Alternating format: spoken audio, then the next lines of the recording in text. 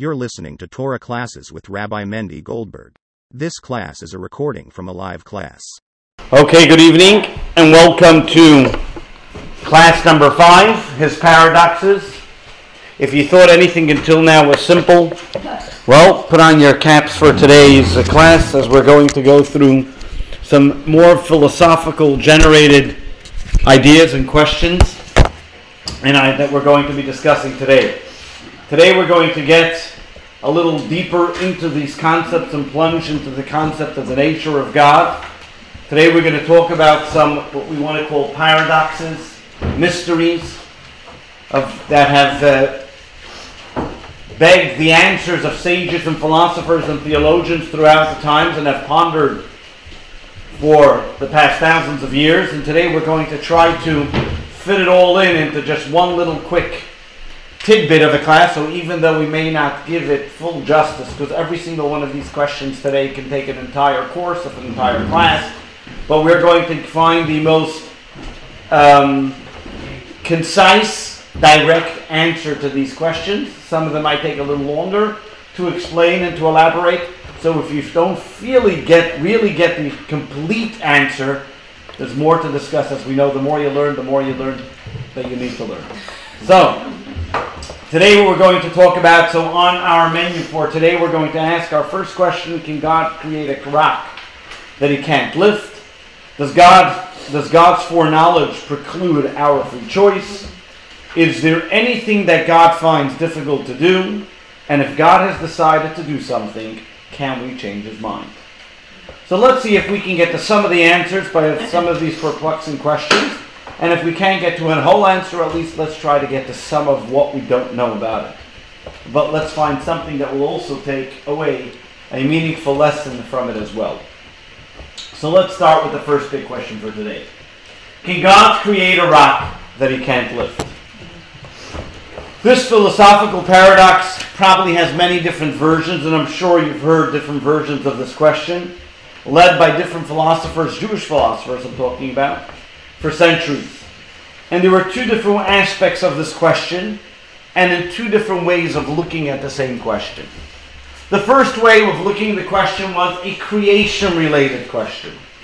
What do I mean by a creation-related question? The question usually can be, can God create a human being by the same person going north and the same person going south at the same time? Can God fit the elephant in the eye of a needle while still keeping the needle the same size and the elephant the same size? Can God make 2 + 2 = 5? And things of that nature. Can God win a chess game while following the rules of chess, or make you win even while you're not supposed to lose? Or all these kinds of questions, we would call them creation-related questions. But then there are something which is called God-related questions. God-related questions is what we would call, can God limit himself to be finite? Can God replicate himself? Can God limit himself and still be considered infinite? Can God make himself something that he can't do? Can God create a rock that he can't lift? And these what we would call God-related philosophical questions. So we have two types of questions here. We have the creation-related question, and we have the God-related question. And to sum it all up, what these questions are basically saying is, does God's omnipotence imply that he can accomplish feats that are seemingly logically impossible?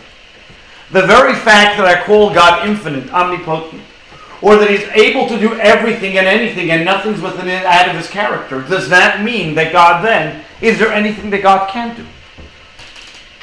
And philosophers have created this type of scenarios and questions throughout the times, and there were two different types of responses that were generally given.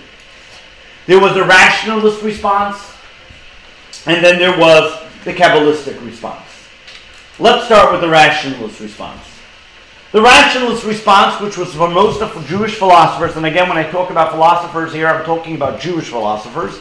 In Hebrew it's called Sifrei Hakira, ways of philosophy. For example, Maimonides was considered a Jewish philosopher. The Kuzari is a Jewish philosopher. This is what we call typically Jewish philosophers. Even though Maimonides did write about Kabbalah and was a Kabbalist as well, many of his works were strictly from a philosophical, Jewish philosophical perspective. So we're not talking about heresy, God forbid, in any shape or form. Most Jewish philosophers in the Middle Ages concluded that God's omnipotence means that God can do what is physically impossible. Meaning, God can split the sea. God can make a rock of water. God can make many different miraculous events. He can make night extend to day, day extend to night, and so on and so forth. He can cause bread to fall from the sky, water to come out of a bush, whatever it may be. All these type of kinds of events, he can change nature. But he can't do something which is logically impossible. There's two things. That means the way the philosophers looked at it was that God can do something which is physically impossible, bread falling from the sky, changing the way we understand things, crossing the Red Sea, whatever you want to call it. But at the same time, if something is logically impossible, for example, 2 plus 2 equals 5, God can't make 2 plus 2 equal 5. Why? Because logic will always stay the same. Similarly, a person can't be simultaneously riding north and south at the same time, because it's a physical thing that the person is doing at the moment, and therefore God can't make an irrational type of behavior. That, they would argue, is impossible. And therefore, according to them, it is not a limitation of God's omnipotence to say that he can't do logical impossibilities happen. Let's see it in the words of Maimonides. Text number 1 on page 142. Maimonides says as follows: the inability to accomplish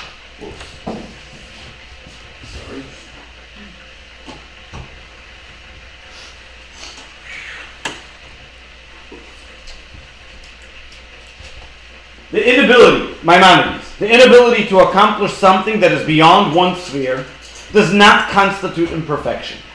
We would not call someone weak if they are unable to lift 1,000 talents. So too, we would not consider God to be imperfect because he can't transform himself into a body.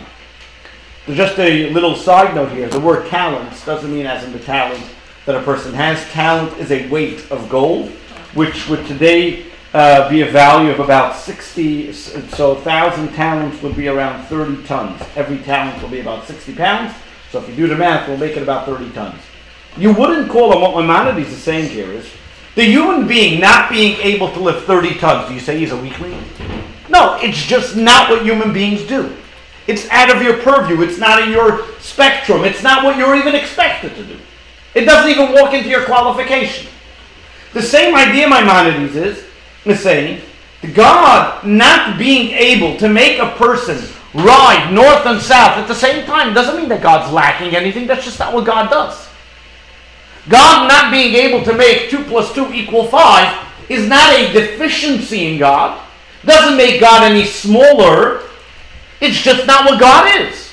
God is not that individual, is not that entity. God has nothing to do with logical changing of logical things. There's a creation of a world where rational things happen and logical things happen, and that's the way God made it. So what we see over here is, according to Maimonides, is that the concept of 2 plus 2 equal 5, or the concept of a person riding north and south at the same time, is not to say it's a deficiency in God, but on the following, what we're saying is, so-and-so is strong, we don't mean that he can lift up the Empire State Building. When we're defining God as infinite or omnipotent and so on, it's within the realm of God's purview of what he does. So therefore, when we talk about inherent oxymorons, when we talk about can God create a rock that he can't lift or something of that nature, are not in that realm, are not even talking about what God is. It's not even within God's purview. And therefore they say, and therefore, because of that, God can't make 2 plus 2 equal 5. God can, and the same thing as we said before, the same way a human being is not considered weak. If he can't lift the Empire State Building, God can't make 2 plus 2 equal 5. Doesn't mean that there's a deficiency in the greatness of God. What's the mystical response? The Kabbalistic response, if you want to call it. The Kabbalistic response is one that we can find that is mentioned by Rabbi Shlomo ben Aderes. He was a student of Nachmanides. He was a great commentator, scholar, doctor. He was the leader of the Jews of Spain in the 13th century. And he believes that when we take the rationalist approach, means to assume that the very fact that I say that God cannot do something because it's irrational assumes that I believe God is rational. Who said God is rational? The mystical approach says that even if the feat is logically doesn't make sense, 2 plus 2 doesn't equal 5. You can't explain it. How can God do it? The mystical approach is God can do everything, even things which are irrational. And saying that God can't do something is giving, so to speak, a fault in God in saying that God is unable to do something. The way they look at it, assuming that everything God does is rational places, a great limitation is on God. God is the architect of human logic, not its prisoner. Let's see it in text number 2 from the words of the Rashba. It is clear that the beliefs that we have that are rooted in our tradition and those that are sourced in prophetic revelations cannot be falsified by logic. The truth is that no one would deny a truth that is accepted on faith unless he was of those who deny the possibility of anything that is naturally or physically impossible. Those who say that the impossible is impossible, even for God, is as if they assert that nothing transcends their own logic. But the truth is that the transcendent God oversees natural law. He can and does change it on occasion, for he is the master to preserve it or to change it. The mystics argue, who created the idea, the logic, that 2 plus 2 equals 4, and it can equal 5? God. So if God decides that he wants to change it, he'll change it. God is not bound by logic because we human beings rationalize and understand it. We came after the effect. God is not after the effect. God is not subservient to the way we understand things. Just because I don't have a logical explanation for something, or just because I can't explain it to you, doesn't mean that it doesn't exist. So from God's perspective, God can do anything. It doesn't make sense. Since what doesn't have to make sense? That's why he's God and we're human. So back to the original question, if we were to take the original question, the rationalist will say that it's impossible for God to make a rock that he can't pick up. Why? Because it's beyond logic. How can God do something that he can't do? While the Kabbalists or the mystics will say, on the contrary, Jewish mysticism will argue and say, yes, God could. Because that will be limiting God. It doesn't make sense? So what? So what we have over here is 2 different responses. Hasidism comes along, and the Hasidic masters, and come and they bring a nice synthesis to the 2 approaches. They take the 2 rationales and they bring it together. The Hasidic masters, they side with the mystics, as you can imagine. That just because it's impossible for the finite human being to comprehend it doesn't mean that it's impossible for it to happen. Just because we don't understand it doesn't mean it can't happen. God inherently is unconstrained. But at the same time, Chassidus tells us, and does not deny the rationalistic position, but it says that God takes on the rationalistic position. Let's give an example. Imagine you're playing a game with your children. But you're the one that makes the game. You set the rules of the game. When you sit down to play with your children that game, what are you doing? You are abiding. You decide that you want to play by those rules. But can you come along and change the rules? Of course I can change the rules. I made the rules. I'm deciding to play by the rules that I created. But can I change the rules if I'd like to? Of course I could. The same idea is also God created logic. He created rationality. God chose to create a universe that runs on logic and rationality. Therefore, in a world that God created, you can't go north and south at the same time. Because he created that rule. But can he suspend the rules and say, I want north and south to happen at the same time? Absolutely. That means what happens over here is, what the Hasidic point of view is doing, it's taking both angles. taking the mystic's angle, that yes, God can do anything. But at the same time, it's telling us he chose to constrain himself by logic and rationale. So it's like we had in all the other classes, the yes and the no. Yes, he is not constrained, but no, he did constrain himself, and to be able to allow himself to limit in how he's going to relate to the world. Let's just see it inside, and I'll take your question in just a moment. Got it? Let's see it inside the words of the Rebbe in text number 3 on page 144. All the rules of logic were created by God. It follows that he who created these rules is not constrained by them, God forbid. As Rabbi Shlomo ben Aderet, that's the Rashba that we mentioned before on page 144, in his Noam Responsum, it is impossible for anything to be impossible for God. When certain Jewish philosophers claim that some impossibilities are impossible even for God, they were referring to God as he chose himself to confine to the rules of logic.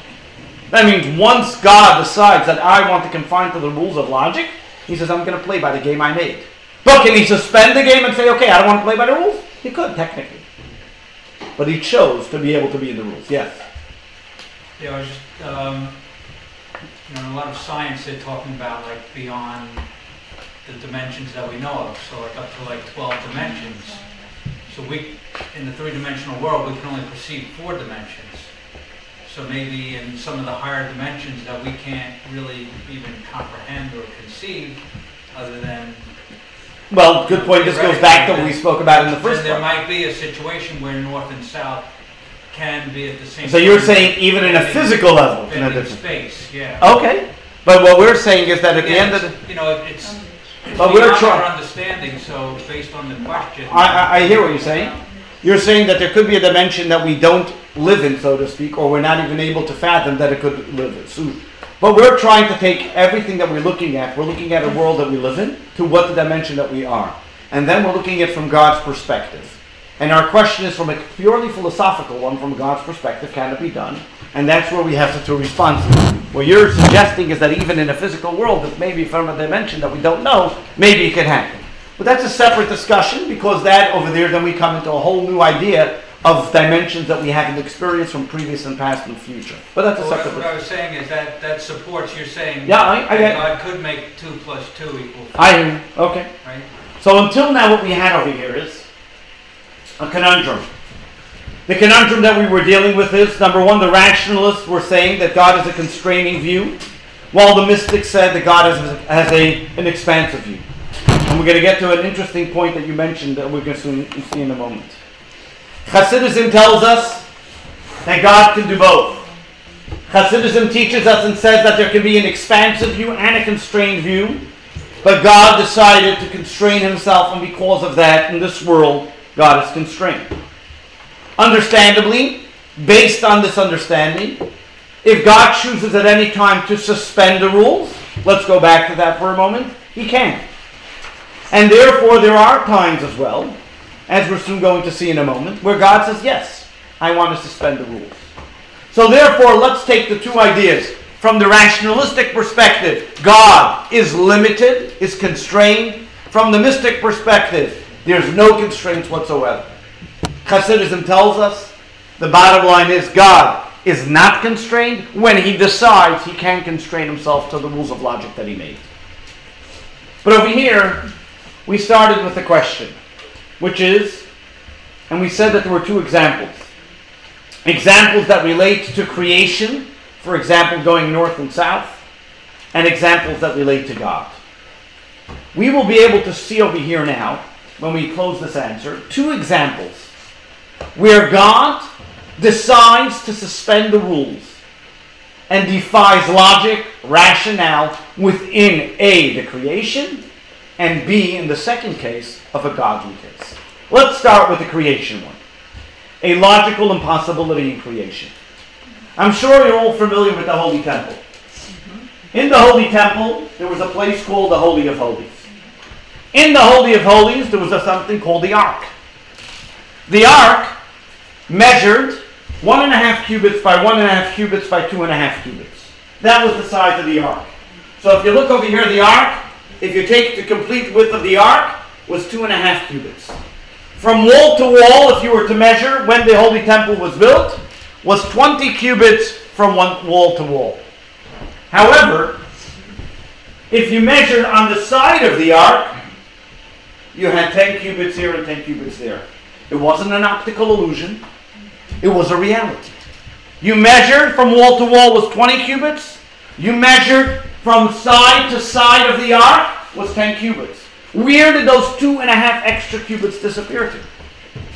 The Talmud uses the terminology, Makim ha'arein eina min amida, the place of the ark did not take up any space.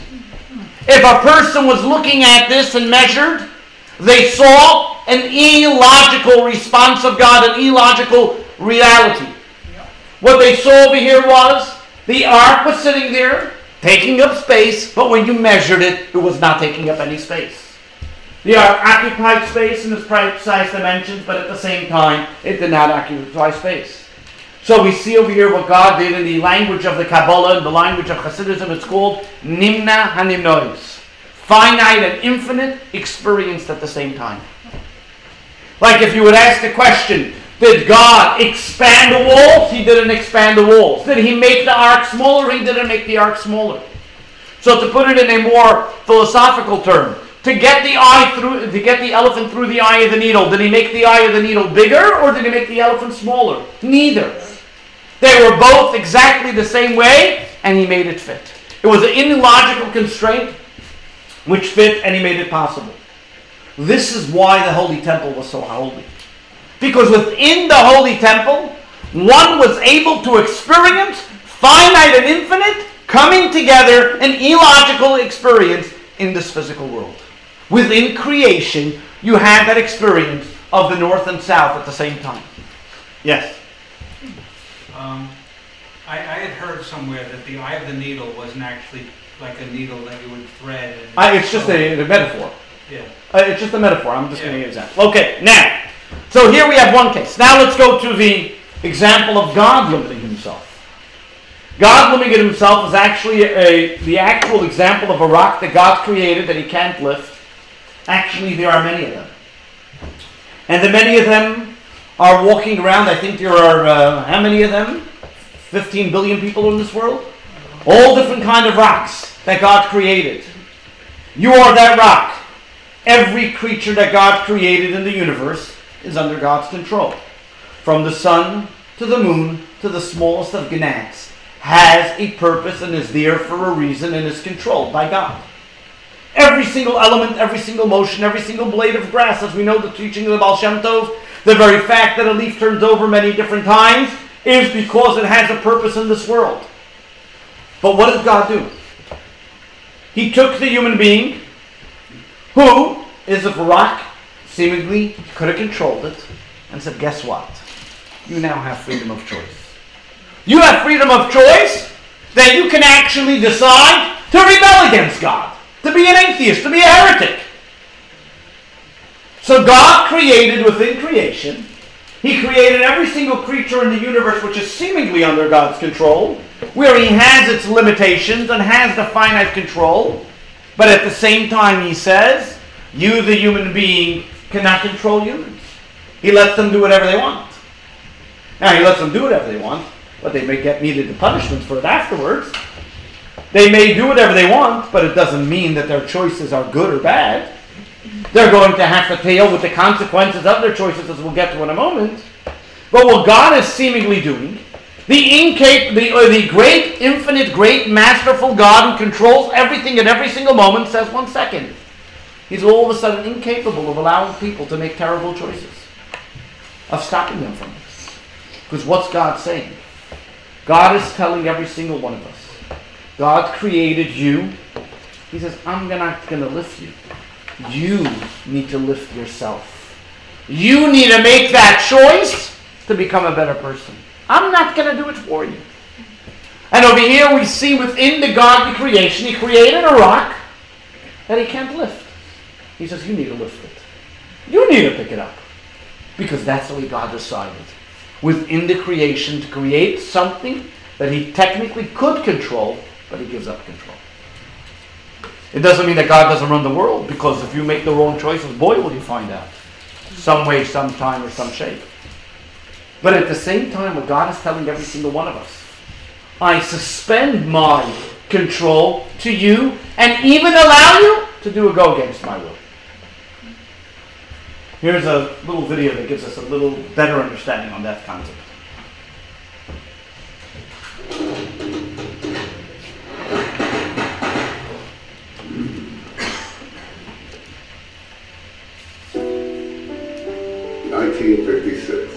Rosh Hashanah, the Tashlit ceremony, where we cast away the burdensome sins of the past year, is performed beside a body of water.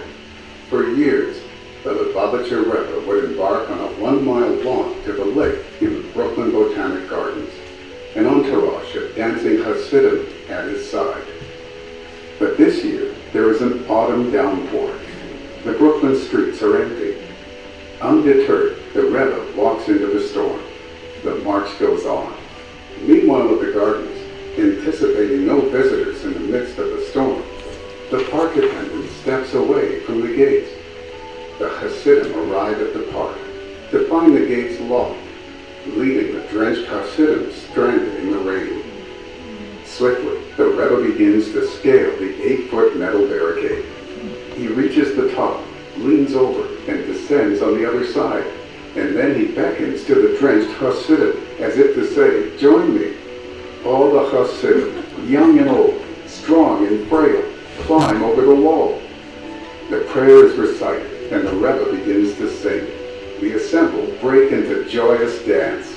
The Hasidim return in the rain. Their fedoras drip with dissolved ink, staining their holiday clothes. Back in the warm confines of 770, the Rebbe pours wine for all those who had scaled the barricade. There is joy and exhilaration, because the Rebbe has revealed something in those who had joined the daring expedition. No wall can stand between a Jew and their desire to become close to God. You will never know the things you are capable of, the limitless nature of your soul, until you begin to climb. Because in every mortal body beats an immortal piece of God. You are as limitless as the God who resides within you.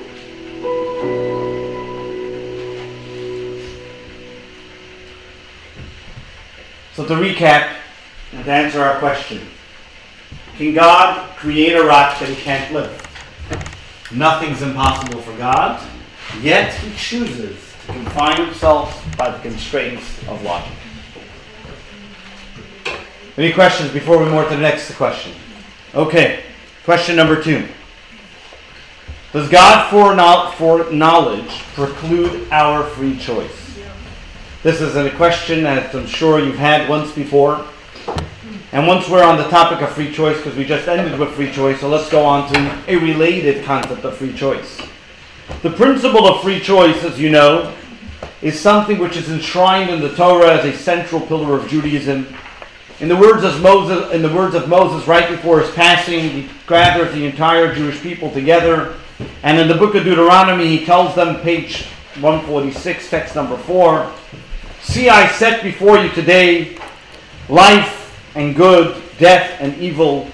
I call upon the heaven and the earth to serve as a witness that I have informed you. I have set before you life and death, the blessing of curse. Choose life. What is Moshe telling the Jewish people? You have a choice. Life is full of choices. Life is full of choices. You want it? Life is a choice. You want? Pick. Here you have in front of you. But the question is, 1 second. Are we all just robots? As we know, freedom of choice may be a pillar of Judaism, but how does that work? If God knows what we're going to choose, where is my choice?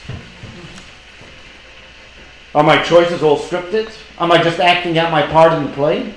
And I really don't have a choice? I'm making believe? And as we mentioned, this topic has been discussed for choices, for millennia, and probed and asked what's going on over here. And we're going to see what Rabbi Moshe Al-Mostanino, known as the Pirkei Moshe, explains as follows. And this is, as I said, one approach. Here are deeper and more philosophical approaches, but we're picking the more concise and easier approach because we're just going to touch upon it and not have an entire class about it. Text number 5, page 147. Here's an analogy that will clarify the matter. Suppose I see Ruvain running. While he is certainly running, his running isn't compelled by my knowledge and observation of his running. Although my knowledge is absolute, his running is by his choice. The same applies to divine knowledge. God's foreknowledge our choices doesn't compel our choice, because God transcends and our future in his present. Just as our knowledge of current events doesn't compel those events, so does his knowledge of our future choices not compel our choice. When we look at knowledge, what does knowledge do? Just because I know something doesn't compel you to do it. In the words of Rabbi Moshe Molziano, he explains, he says, if I see a person running, did I tell him to run? But I know that if he's starting to run here, he's going to be running over there also. Did my knowledge change his choice? Absolutely not. So my knowledge, just because I know something, doesn't make you change your choice. I just were able to predict what your choice will be. God, being past, present, and future, knows what we're doing. Because of that, he knows what our choices will be as well. Ask any couple. Ask the husband what he's having for dinner, or what he should have for dinner. His wife will tell him what he's supposed to have for dinner. Or ask any wife, ask any husband, what would be the response when he starts making a U-turn? What his wife is going to say. He doesn't have to tell his wife what to say. He is not forcing her to make that choice. He can predict what that same statement is going to be. Right? And the same is the opposite. In every single relationship and in every single scenario, we can predict, not only predict, but because we know from experience or because we see and observe what's happening, we are able to understand and see what's happening. So our knowledge doesn't compel us to happen. God knows that we will choose. Not because he predetermined our choice, but just because he knows our choice. So therefore the same when we talk about God, who is timeless, and the future is the present. He doesn't know what we chose because he predetermined, so we're not robotic. We actually have free choice. But because he knows what we chose, so therefore, it's like he read the end of the novel before starting it. So he knows already the outcome. Is he changing the story? Absolutely not. If a person sees a rock coming towards him, is he going to say, okay, I'll just stay there because maybe the rock will take a different turn and maybe it'll make a choice to decide to move anywhere? No, you know that when a rock is being thrown at you, it's probably going to hit you. So therefore you move out of the way. The same idea is also, the very fact that I know something didn't change that person's character. God knowing what we did didn't change the character. So if you answer the question simply, but because he sees what we will choose.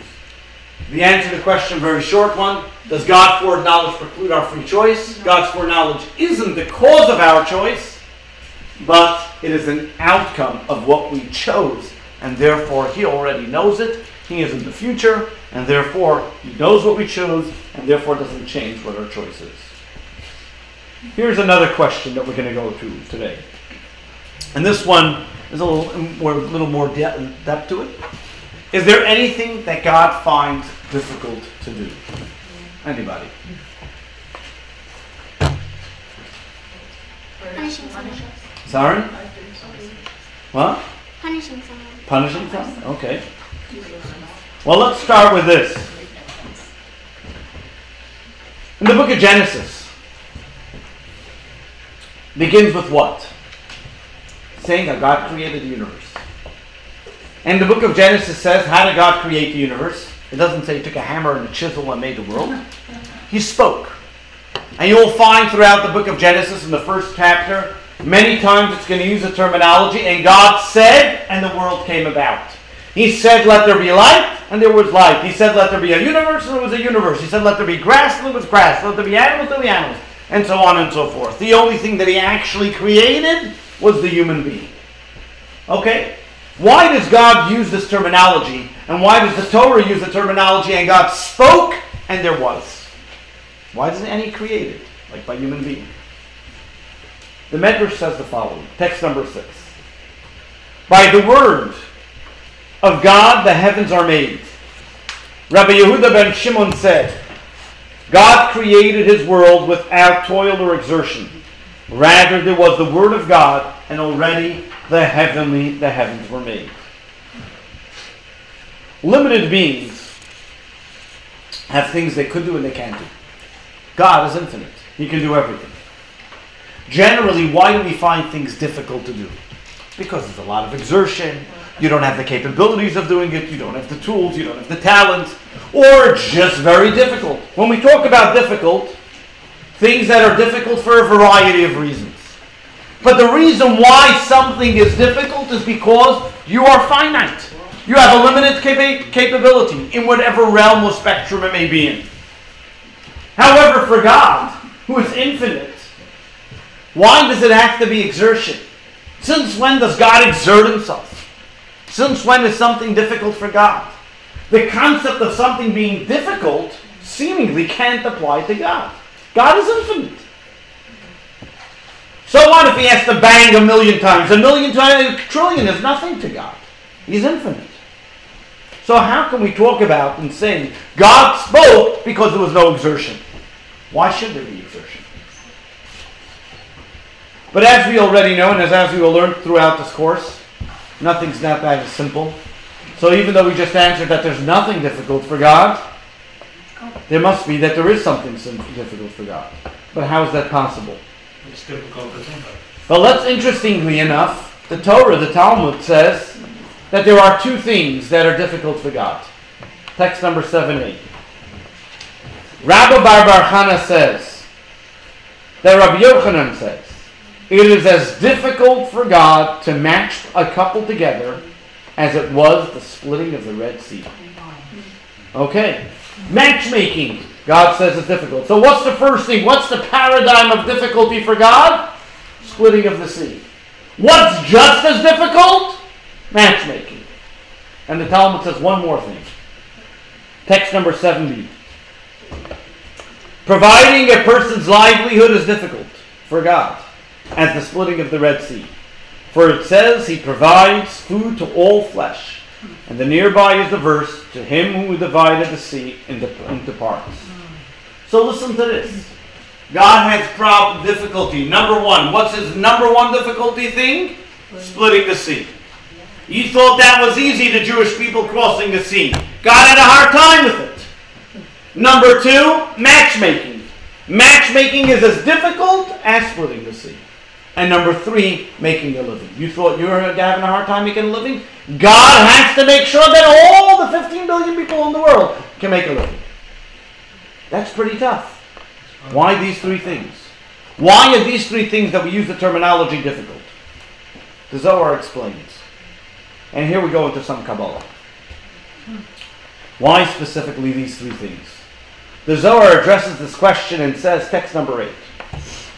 When God wishes to do something, all before him is a naught, as nothing can stand in his way.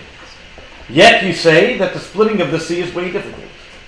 When God desired to split the sea for the Jewish people, Rachav, the archangel of Egypt, protested before God. Master of the universe, why do you exact justice upon the Egyptians but split the sea for the Jews? They are guilty before you. They both serve idols. They have both committed sexual wrongs. They have both committed murder. Aren't you the way of just and true? At that moment, it was difficult for God to override his sense of justice. What's the difficulty here? What's the Zohar telling us? And the Zohar is saying as follows. God has two different types of modes. In heaven, and the way God created the world, there are two types of modalities. In Hebrew, it's called Midas Hadin and Midas Harachamim. Midas Hadin means a way of judgment. That means God is particular. You're standing in front of a court, you did something wrong, you will be judged for it. Your misdeeds are calculated. There are required consequences that come with it. There is no monkeying around. You did something wrong, you're going to pay for it. And in Midas Hadin, when it comes into a way of judgment, every person is assessed to what they've done. Did you do good? You're good. You didn't do good, you get punished for it. There's no monkey business. It's like a boy, you come into your boss, you want a raise? Let me see productivity. We don't just give things out. That's Midas Hadin, that's judgment. But then there is also Midas Harachamim. God is merciful. He cares for the individual. When you care about somebody, you don't look at what they did. You don't look at their productivity. You look at how can I help you? What can I do for you? Like a father to a child, like a parent that cares about their child. It's not because of what they did, it's because of who they are that you care about them. And therefore, regardless of what the person did, the definition of mercy means that though I may be guilty, I'm still asking for a second chance. You don't ask for mercy if you're innocent. You ask for mercy when you see that the odds are against you. You ask for mercy when even though you may be guilty, or you may be something coming down at you, and you say, please, spare me. That's where mercy, compassion comes in. Now let's go back to the story of the splitting of the sea. The splitting of the sea over here comes with two types of people. You have the Egyptians and you have the Jews. Over here God is doing two things at the same time. He is enacting judgment against the Egyptians. He is telling the Egyptians, you wronged the Jews for 210 years and therefore you're going to be thrown into the sea, drowned and destroyed, null and void forever and ever. And at the same time he's putting the Jews through dry land and they're walking to safety. Comes the archangel and tells God, 1 second, where's your judgment? Why are the Egyptians being drowned? Because what they did wrong. Look at the Jews. They also did something wrong. They should also be drowned. Why are you saving these and drowning these?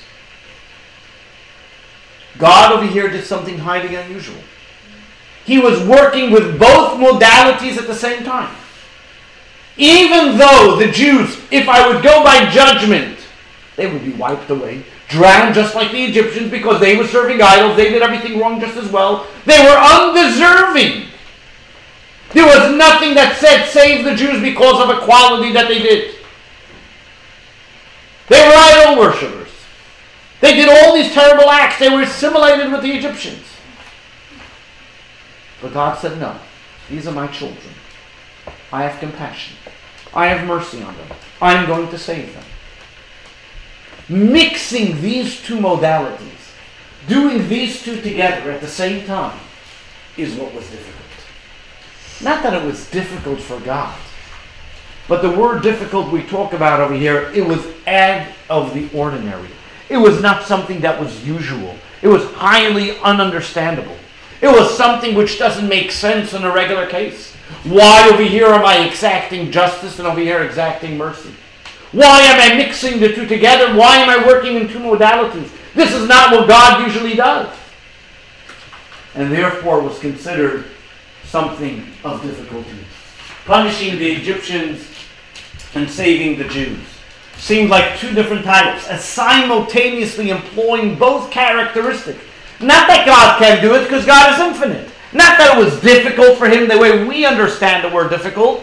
Difficult is a terminology for us, because we know we can't behave in that same modality at the same time. For a human being to be able to be judgment and merciful at the same time is opposites.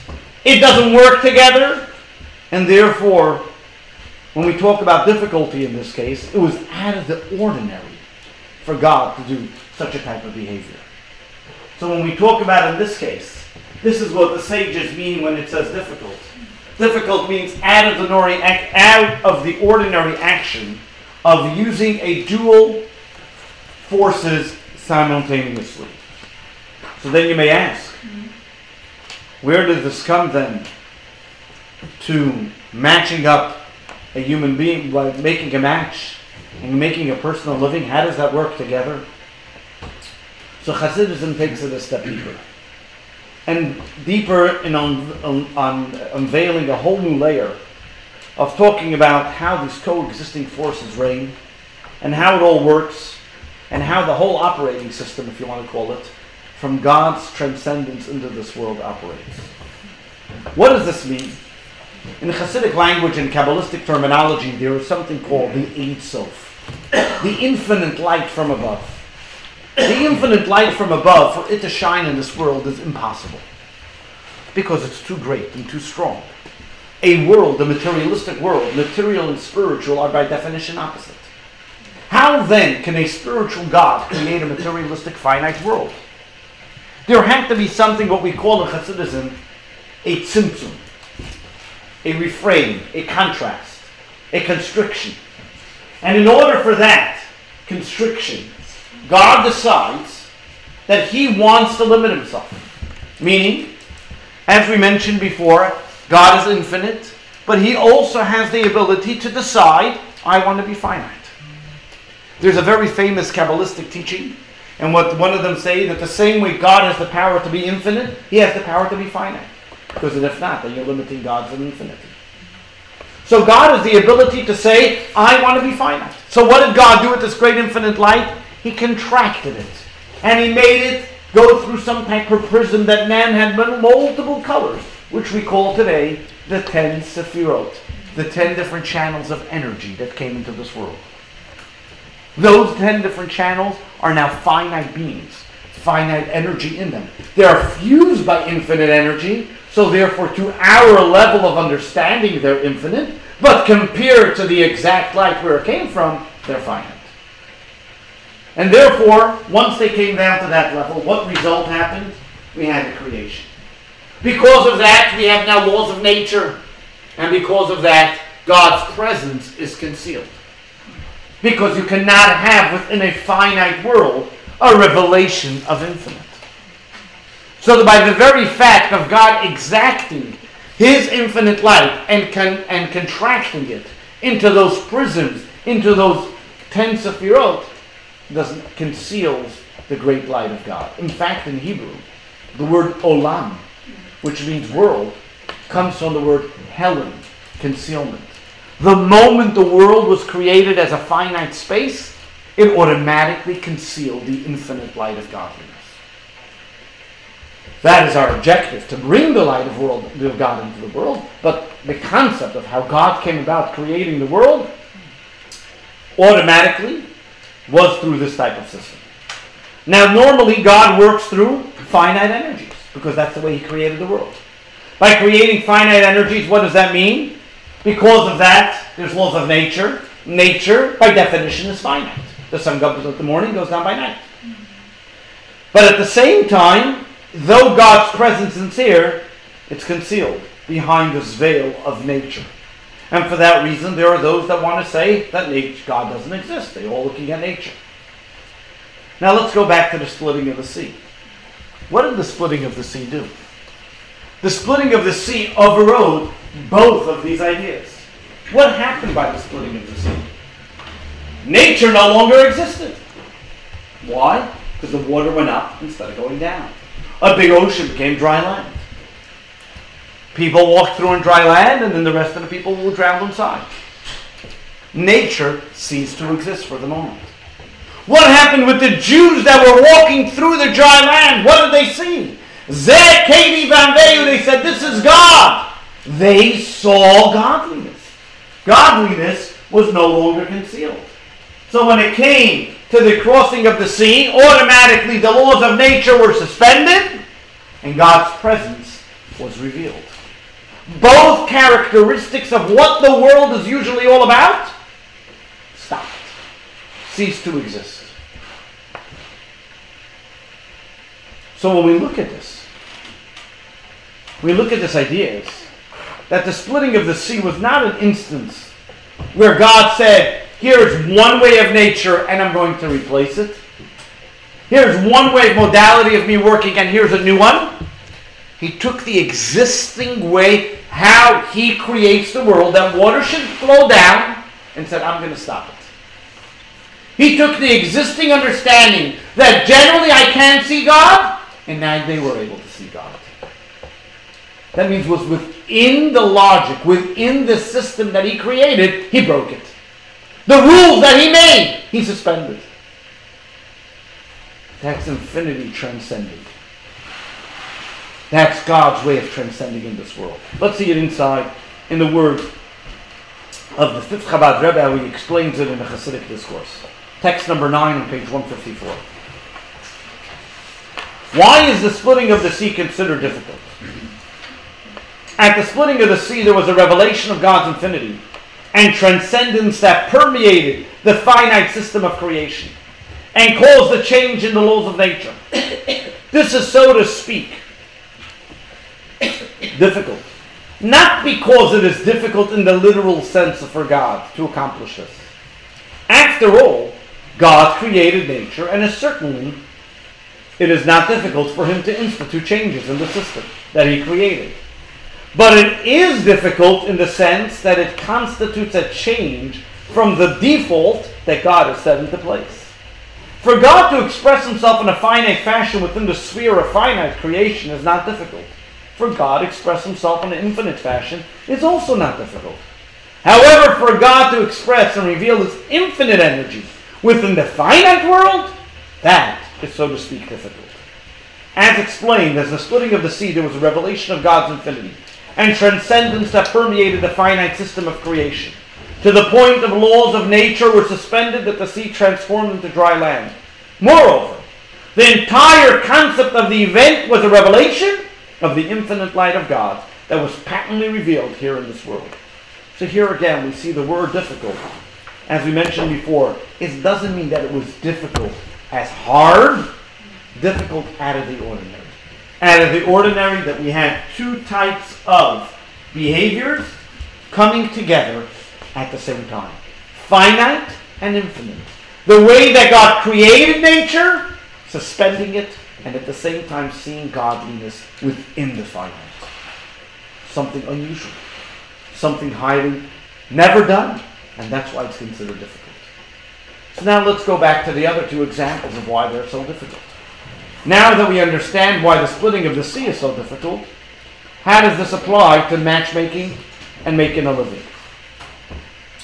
According to Jewish mysticism, both of these blessings are not products of the system. When we talk about making a living or matchmaking, they both reach beyond the system. They extend into the infinite light of God. So let's start with the livelihood one. What happens when it comes to making a living? If we were to decide that only people that are deserving get to eat bread, many of us would be starving. If we would say that only people who believe in God get to make a living, there will be many people that don't make a living. So when God gives people sustenance, the ability to eat, food on their table, it's not for one moment do you think because you deserve it. Because God decided in his infinite kindness that you should get it. And therefore, the way God looks at it is, at the same time, where God says, yes, there are people that deserve a blessing, he is giving those that are undeserving and giving a blessing. At the same time, these blessings, where are these blessings happening? They're not happening high in the sky, but right on your dining room table, and your paycheck that you're getting in your box every single time. That is because God is giving you a blessing every single time, whether you deserve it or not. You don't check a box and say, okay, I behaved this week, I'm getting my check. You expect to get it regardless of what you've done. Yet although God provides from his infinite energy and his blessing materialized in our physical being, the combination again of both, the deserving, the judgment, and the mercy, the deserving and the undeserving, the finite and the infinite coming together. That's why it's difficult. This similar idea comes to when it comes to making a match. Text number 10. It is a tremendous feat to split the entity that is intrinsically one, such as a sea, into two distinct parts. It is a similar spectacular feat to join two entities that are in essence distinct. Just as splitting sunders something indivisible singular, so too it is equally challenging to create a unified entity out of entities. They are essentially distinct as a man and woman. This pairing and uniting requires a supernatural input. The Maharal Rabbi Yehuda Lowy is explaining over here and says, what happened with the Red Sea? He's using the sea as a type of a metaphor. Does the sea usually split? Absolutely not. The very fact that God split the sea is because it was something irrational. Something that usually doesn't happen, taking one thing and splitting it into two. The same idea is also 1 plus 1 is supposed to equal 2. 1 plus 1, you have 1 plus 1. What do I get usually? 2. What happens when a person gets married? I get 1 plus 1, and I want 1. I don't want 2. If I want 2, then I got a problem.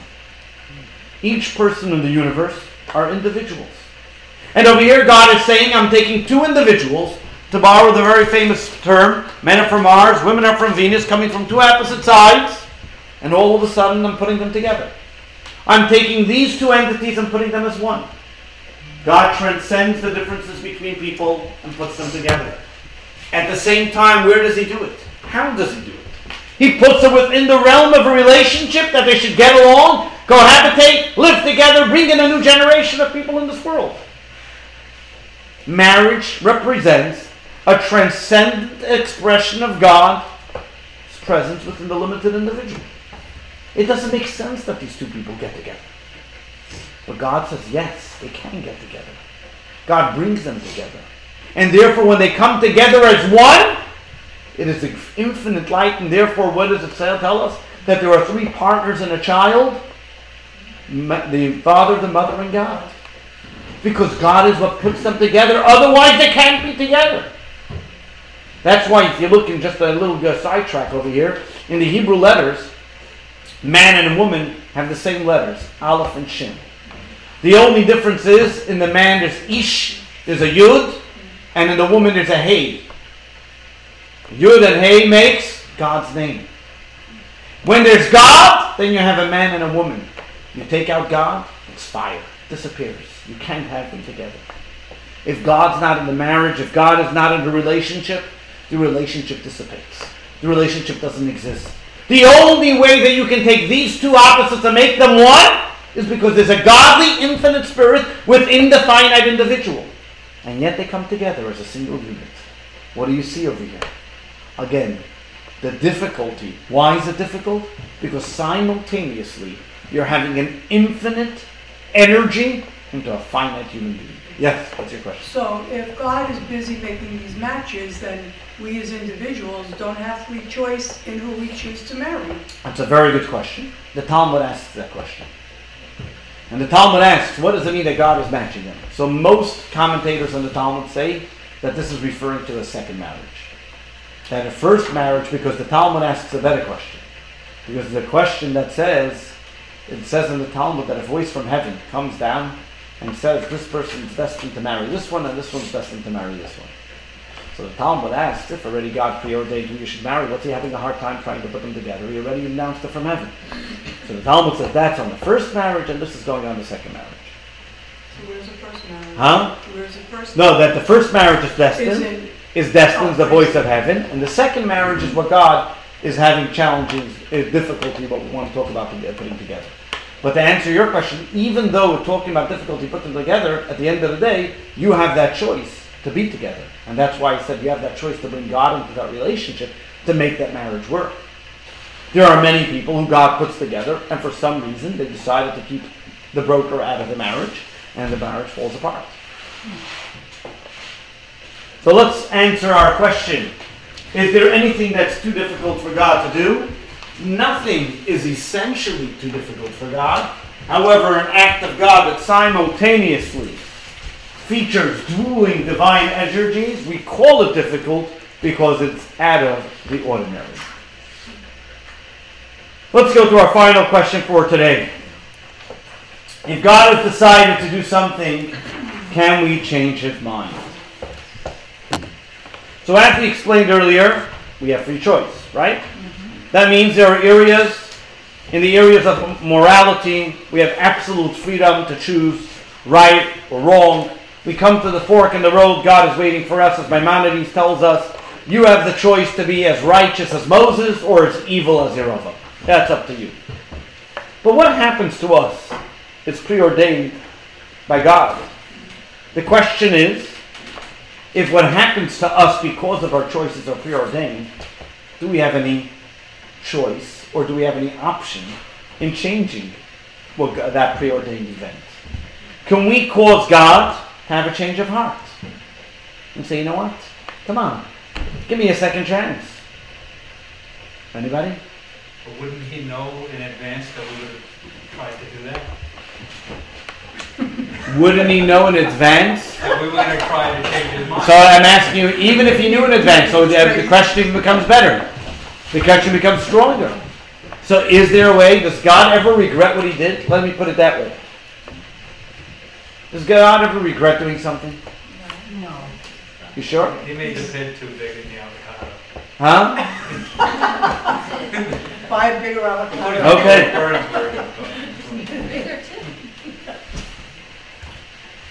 So you know the story about the fellow. Rabinowitz is talking to his friend Berkowitz. And he asks him, they're both potential clients, they both work together, they're partners.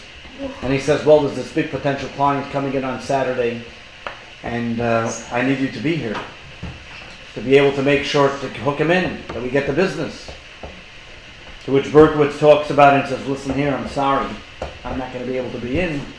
I'm going to shul on Saturday, Shabbos. So he says, shul?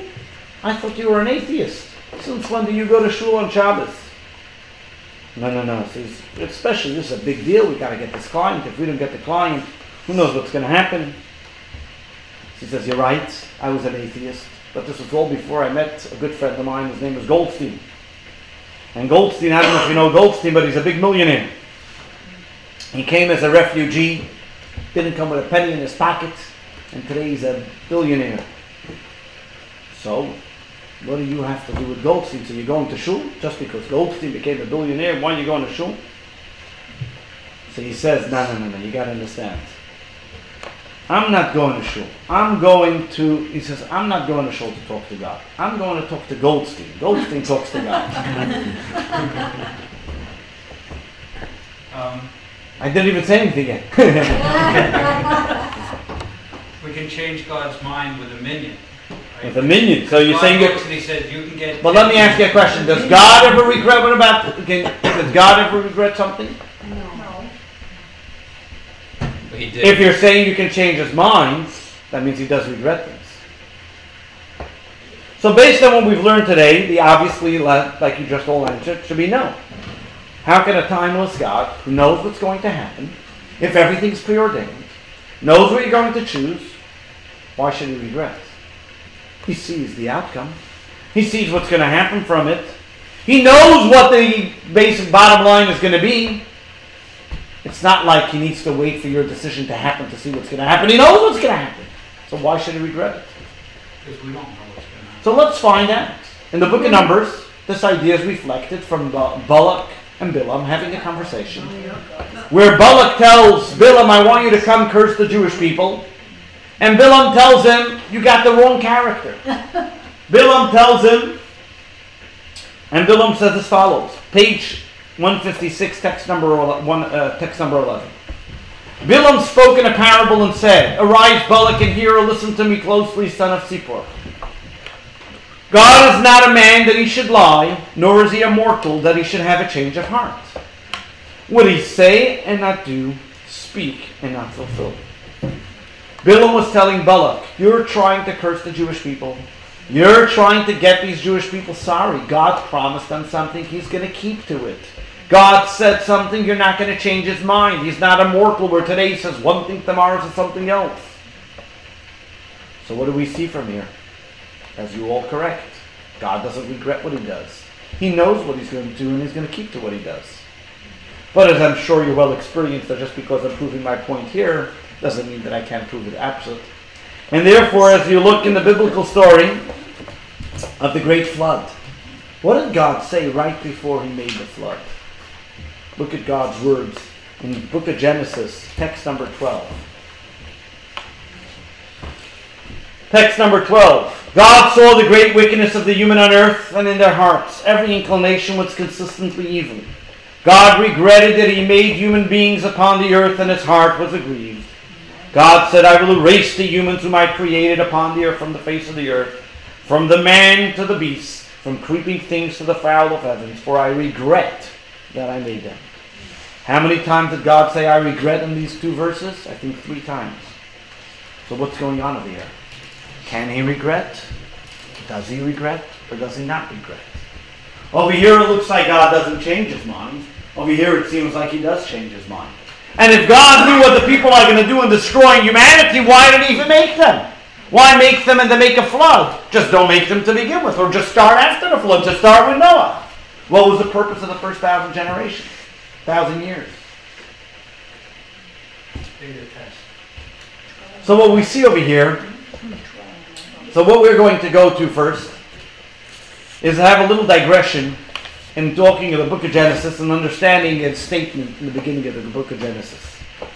In the beginning of the book of Genesis, God says as follows. Bereshit bara Elokim, in the beginning God created the heaven and the earth. That's the way the book of the Torah begins. The commentary Rashi asks a very famous question and says, 1 second. What is the Torah? A book of the laws.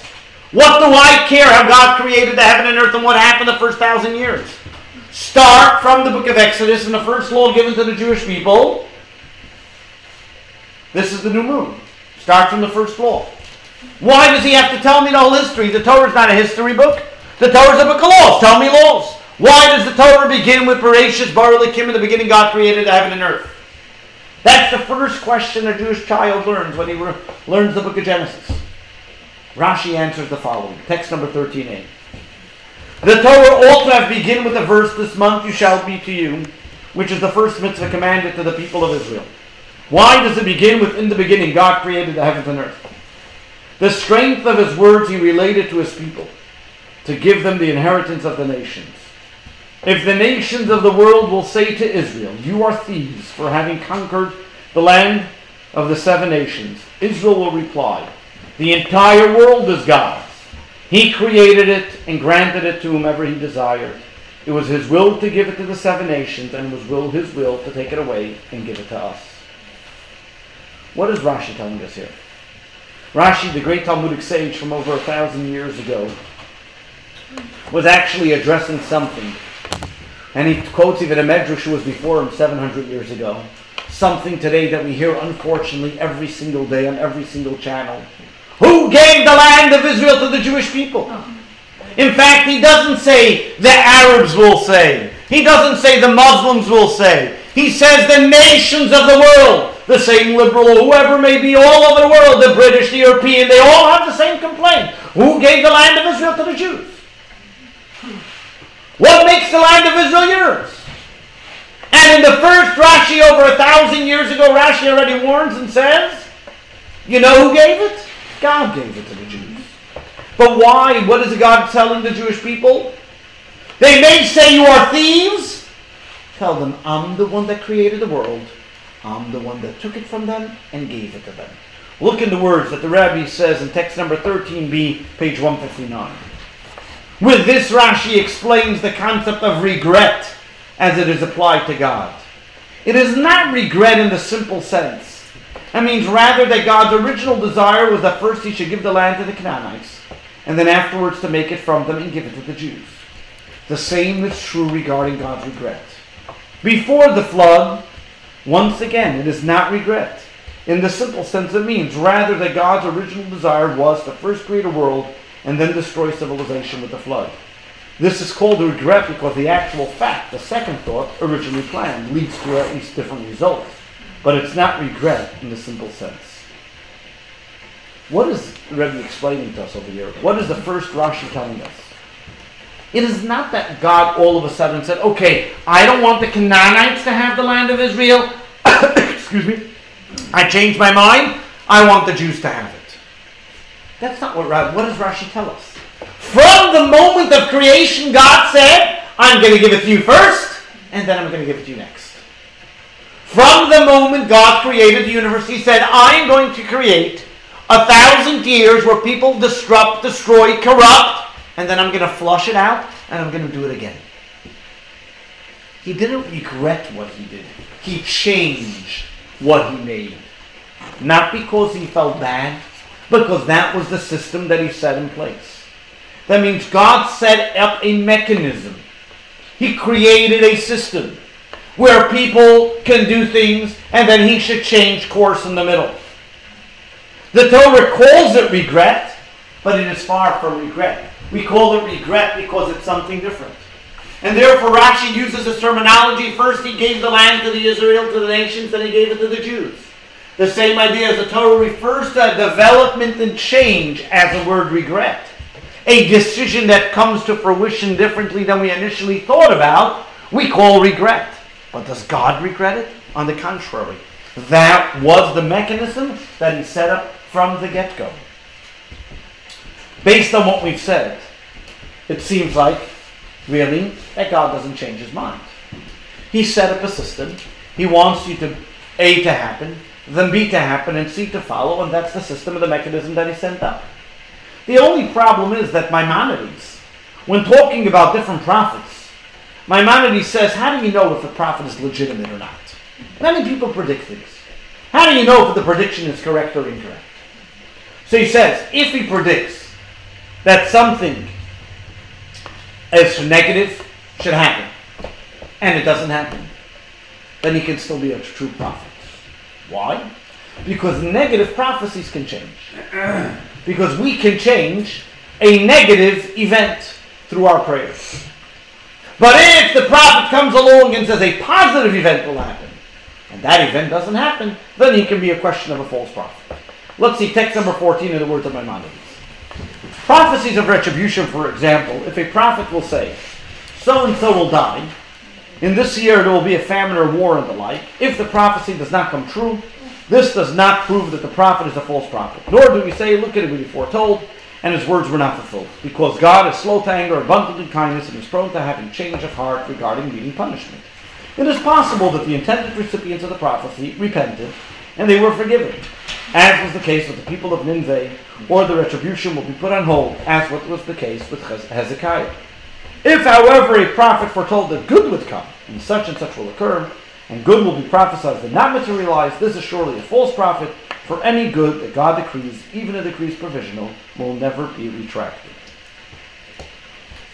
So now we know, and we already know that God doesn't change his mind, but over here it seems like he does sometimes change his mind.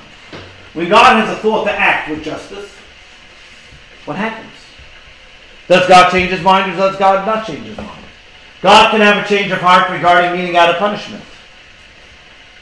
But what we see from here is that when it comes to an act of kindness and mercy, there is no mechanism that God employed that it should be stopped. If God wants to do kindness, it's going to happen. There's nothing that's stopping it. Why? Because God created that mechanism. But then God also created a mechanism that if he meant something negative should happen, we, the people, have the opportunity to stop it, to change it, to pray for it. Like in the story of Jonah and the prophet with the story of Nineveh. Like in the story of Hezekiah. So God doesn't really change his mind when it comes to negative prophecies. But on the contrary, those negative prophecies are there for a call to action. They are there to remind us how we should maybe think about doing something better and how we should repent and how we should think about what we should do and how we should behave. So God created a mechanism within the prophecy, created a mechanism within the world.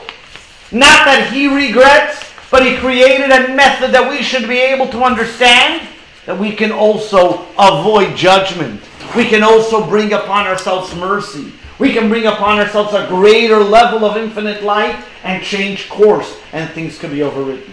That means the same God that created the entire system also had an override button. He made the override button. And why did he create that override button? So that we should have that opportunity to repent. He wanted to do things to remind us of how we can connect. So the question to what we had was, if God has decided to do something, can we change his mind? God doesn't change his mind, but sometimes, however, he determines from the outset that he'll change course. He creates that mechanism. And there's always a possibility to change his mind from acting with injustice. As we described, there were two ways how God acts, from justice and from mercy. Mercy doesn't change. He's always going to be kind, compassionate. But when there's a method of justice, we always have another chance to be able to change God's mind, so to speak. Not that his mind changes, but he created that mechanism that should give us the ability to change his mind. Here's a quick review of what we're going to do. Lesson 5 is paradoxes. 1. According to the Jewish mystics, God, who created logic, is the architect of its constraints, not its prisoner. He can not only do the impossible, but also the unthinkable. 2. God is timeless, and to him, the future is present. His foreknowledge isn't the cause of our choice. It is the outcome of his observation of our choice. 3. The concept of something being difficult or challenging cannot apply to God. Nevertheless, when God simultaneously employs dueling divine forces, that is out of the ordinary and termed difficult. 4. A timeless God who knows all that will transpire in the future can't have a change of heart. Sometimes, however, God determines from the outset that first he will take one course of action, and later he'll change course. 5. When God determines to act with kindness, no mechanism can change that. From the outset, that is the only possible outcome. However, when God has a thought to act with justice, included in the original thought is always the possibility of changing God's mind and bringing about a kinder result. Next week is the course finale, and we're going to talk about some questions that still remain to be explored, which is our relationship with God per se. Why can't we see God, or can we? Can we reconcile God with science? Why is Judaism obsessed with idolatry? What if I'm a spiritual person? Do I still need a Torah system to have a relationship with God? And some other exciting things. Also, next week is Yutes Kislev, as we mentioned, the 19th of Kislev, so we'll have some extra l'chaim. Also, while we're at it, the next course coming up in end of January is going to be Booksmart, course thought through Judaism's most important titles and authors who inscribe them.